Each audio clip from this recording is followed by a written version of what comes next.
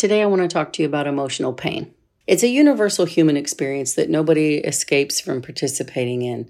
But if you haven't been taught how to process it or regulate your emotions, you're going to walk around with more pain than you deserve or should have to live with. I know most of my shows are about going higher with your mindset and in your energy and vibe, but this one doesn't approach things from that angle so much as it does from a place of getting rid of emotional dead weight and returning to yourself and resetting. But despite that, I think you'll really find this episode helpful. Hey, welcome to the show. I'm your host, Eva Miller. As a domestic violence survivor turned life and wellness coach, I'm here to help you fully know your value, reclaim your power, and boldly create the life you love instead of living from someone else's script. So if you're feeling stuck and looking for help, or you just want to be reminded that it's okay to be your unique self in a conforming world, you're in the right place. Don't water down your wild. Step out of the race you never wanted to be in and forge your own path. Let's go. Welcome back to the podcast. I'm your host and life coach, Eva Miller. Loss, betrayal, trauma, and disappointments. What do they all have in common? Well, they impact our mental, physical, and emotional well-being. And they do that by manifesting through our beliefs, our feelings, and ultimately our behaviors. Feelings like worry and anxiety, guilt, shame, regret, resentment, or anger, or even blame, they usually stem from some type of hurt we've experienced. And today I want to consider ideas about letting them go. But before I go any further, let me just say that while I'm talking to you about this, it is a-okay if you are not in that place yet. Maybe there's some hurt inside you that's so big you can't even begin to think of how to start dismantling it. But you don't have to let go of anything you don't want to. You can just listen to my thoughts and hear my suggestions and then not do anything yet or ever. And if you're in a place where you feel like you've been holding on to some stuff and you're ready to let go of it, it's okay to go slow. It's okay to take baby steps.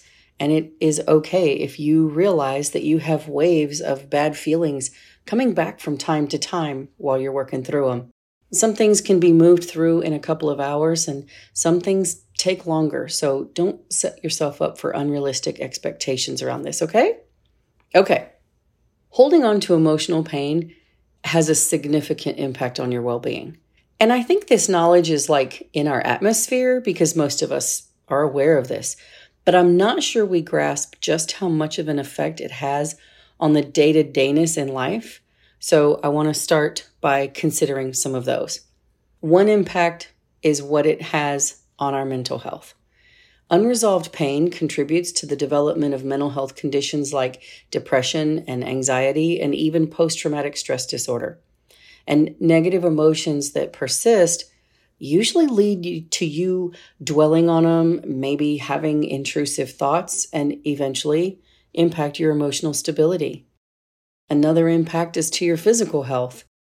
The connection between your mind and body is so powerful, and holding on to emotional pain will ultimately manifest as physical symptoms. Chronic stress that results from emotional pain that's been unaddressed does things like weaken your immune system. It increases your blood pressure. It disrupts your sleep patterns, and it can lead to even more health issues over time. It can affect your relationships too, because emotional pain that isn't processed or released can slowly sneak in and contribute to misunderstandings or conflicts. It kind of feeds insecurities, and any resentment or bitterness that stems from the pain that's not been dealt with is going to affect things like your communication and your trust and even the emotional closeness you feel with that person. And it impacts your personal growth too, because the energy you spend holding on to your pain prevents you from having the energy to spend towards self-improvement or learning and going after new opportunities or interests. It keeps you from fully engaging in the present. And then when you're afraid of maybe repeating a painful experience, that might make you want to avoid risks and challenges that would actually help you grow. Emotional pain impacts the quality of your life overall because it restricts your ability to experience things like joy and fulfillment and feeling content. It turns you into a Debbie Downer, and it limits your capacity to appreciate positive experiences. And I know you probably know someone like that. They're a great person, but they're always just so negative all the time, and it drains you when you spend time with them. It also escalates your negative emotions, and it makes them all feel worse and more intense. Sadness can turn into depression. Anger morphs into rage, and anxiety leaps right into chronic worry. And when you don't have healthy ways to cope with your pain, it can lead to you having some coping mechanisms that are wildly unhealthy, like substance abuse, overeating, gambling, excessive dieting, excessive working, excessive shopping, all kinds of things like that. And holding on to that emotional pain distorts your self-identity.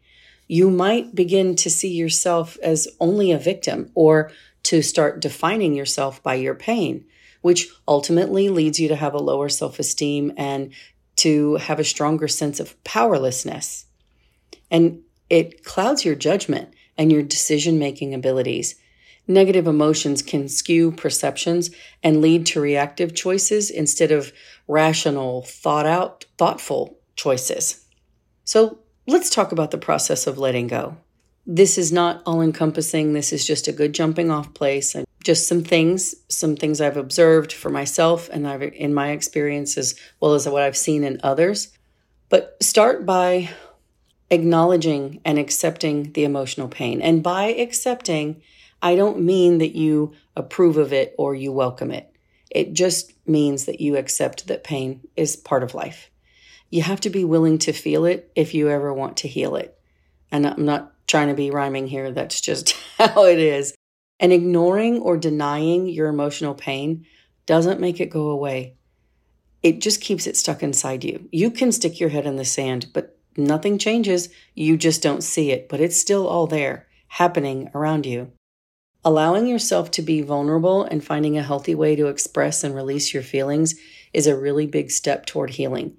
And that might look like seeing a counselor like I did, or a therapist. It might look like engaging in intense physical activity like running or lifting heavy weights. Or maybe it looks like doing something calmer that's still physical, like art or writing, journaling, painting, pottery, crafting, sewing, anything like that.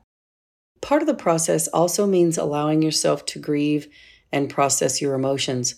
And everybody wants this part to pass quickly, but unfortunately, it takes how long it takes.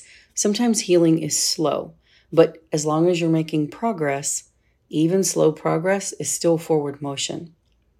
There's another piece of the process that I want to talk about, which is forgiveness. And this might be a little bit of a hot topic, but hear me out, okay? I think we believe that if we forgive, it means that we're okay with whomever or whatever caused the pain, or that it means what happened wasn't actually as bad as it felt to us, or that we're being flippant about it, like, oh, it's fine, or that restitution or an apology isn't deserved or warranted. I think sometimes we believe that letting go without some type of justice being served means that we've endorsed it. So we tend to resist this part. But first of all, none of those things are true. And I want to emphasize, forgiveness doesn't release anyone or anything as much as it releases you from the hold that all that negative energy that's going on inside you has had on your life, and the headspace that it takes up that it doesn't even pay rent for. It might sound trite or like a cliche, but I'm going to say it anyway. There is real power in forgiveness and letting go of the pain. Which leads me to the next part, which is why you should consider letting go. When you decide to let go of whatever it is you've been carrying, you set yourself free emotionally. You feel lighter because you're not carrying around all that emotional baggage with you everywhere you go. Letting go empowers you to reclaim your emotional well-being, and it puts you back in charge. And it opens the doors to new opportunities because now you're not focused on the past, and it leaves you open to future possibilities instead. So letting go improves your mental and physical health all the way around. I've used the example before about buying new furniture and how you take the old furniture out before you bring the new furniture in. And emotionally speaking, you have to do the same thing.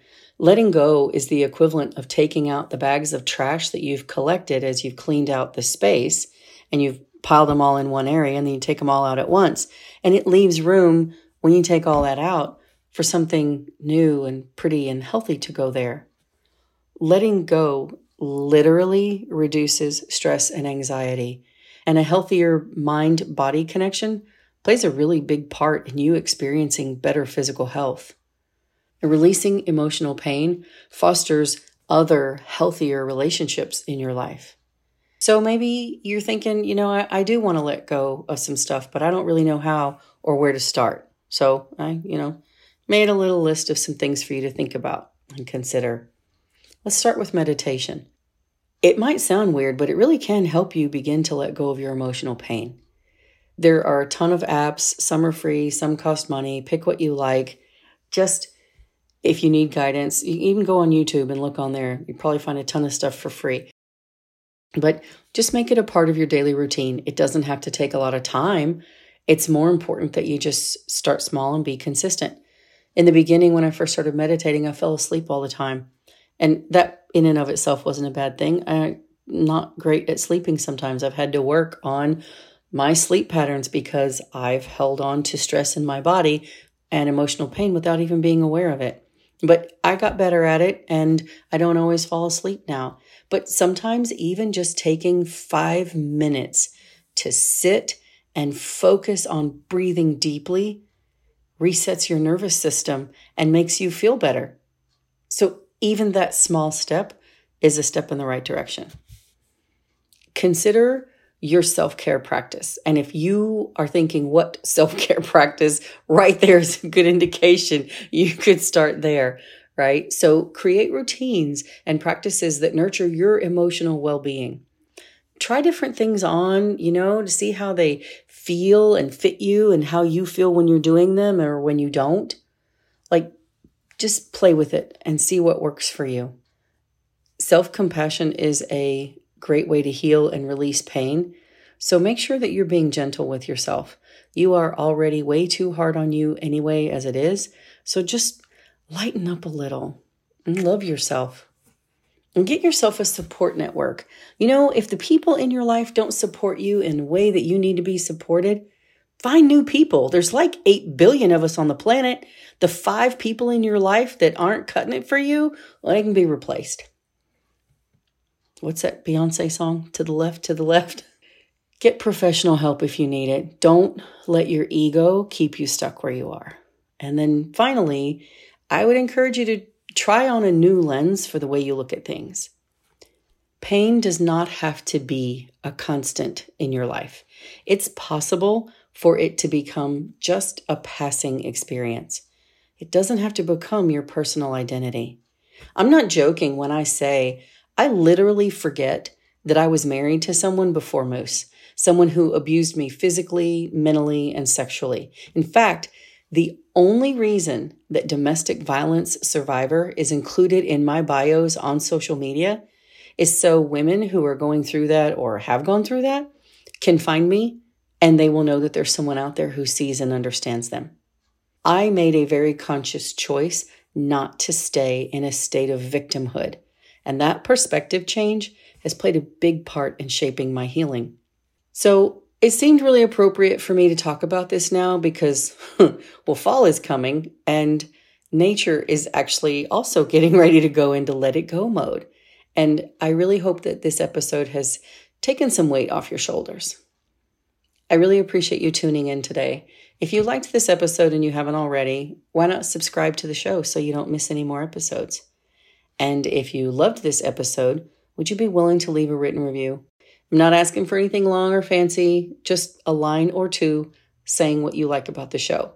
It helps other people find the podcast, and then they can read the review and decide if they want to give it a listen. I really appreciate it. I'll be back next week with more. Talk to you then. Okay, that's all I've got for you this time.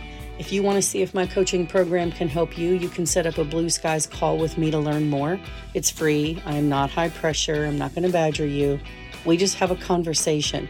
You tell me the things you need, what you're looking for, and I tell you what I do to help people and how my program might work with you. If they match up, great. If they don't, all you've lost is an hour of your time. Link is in the show notes. Talk to you next week.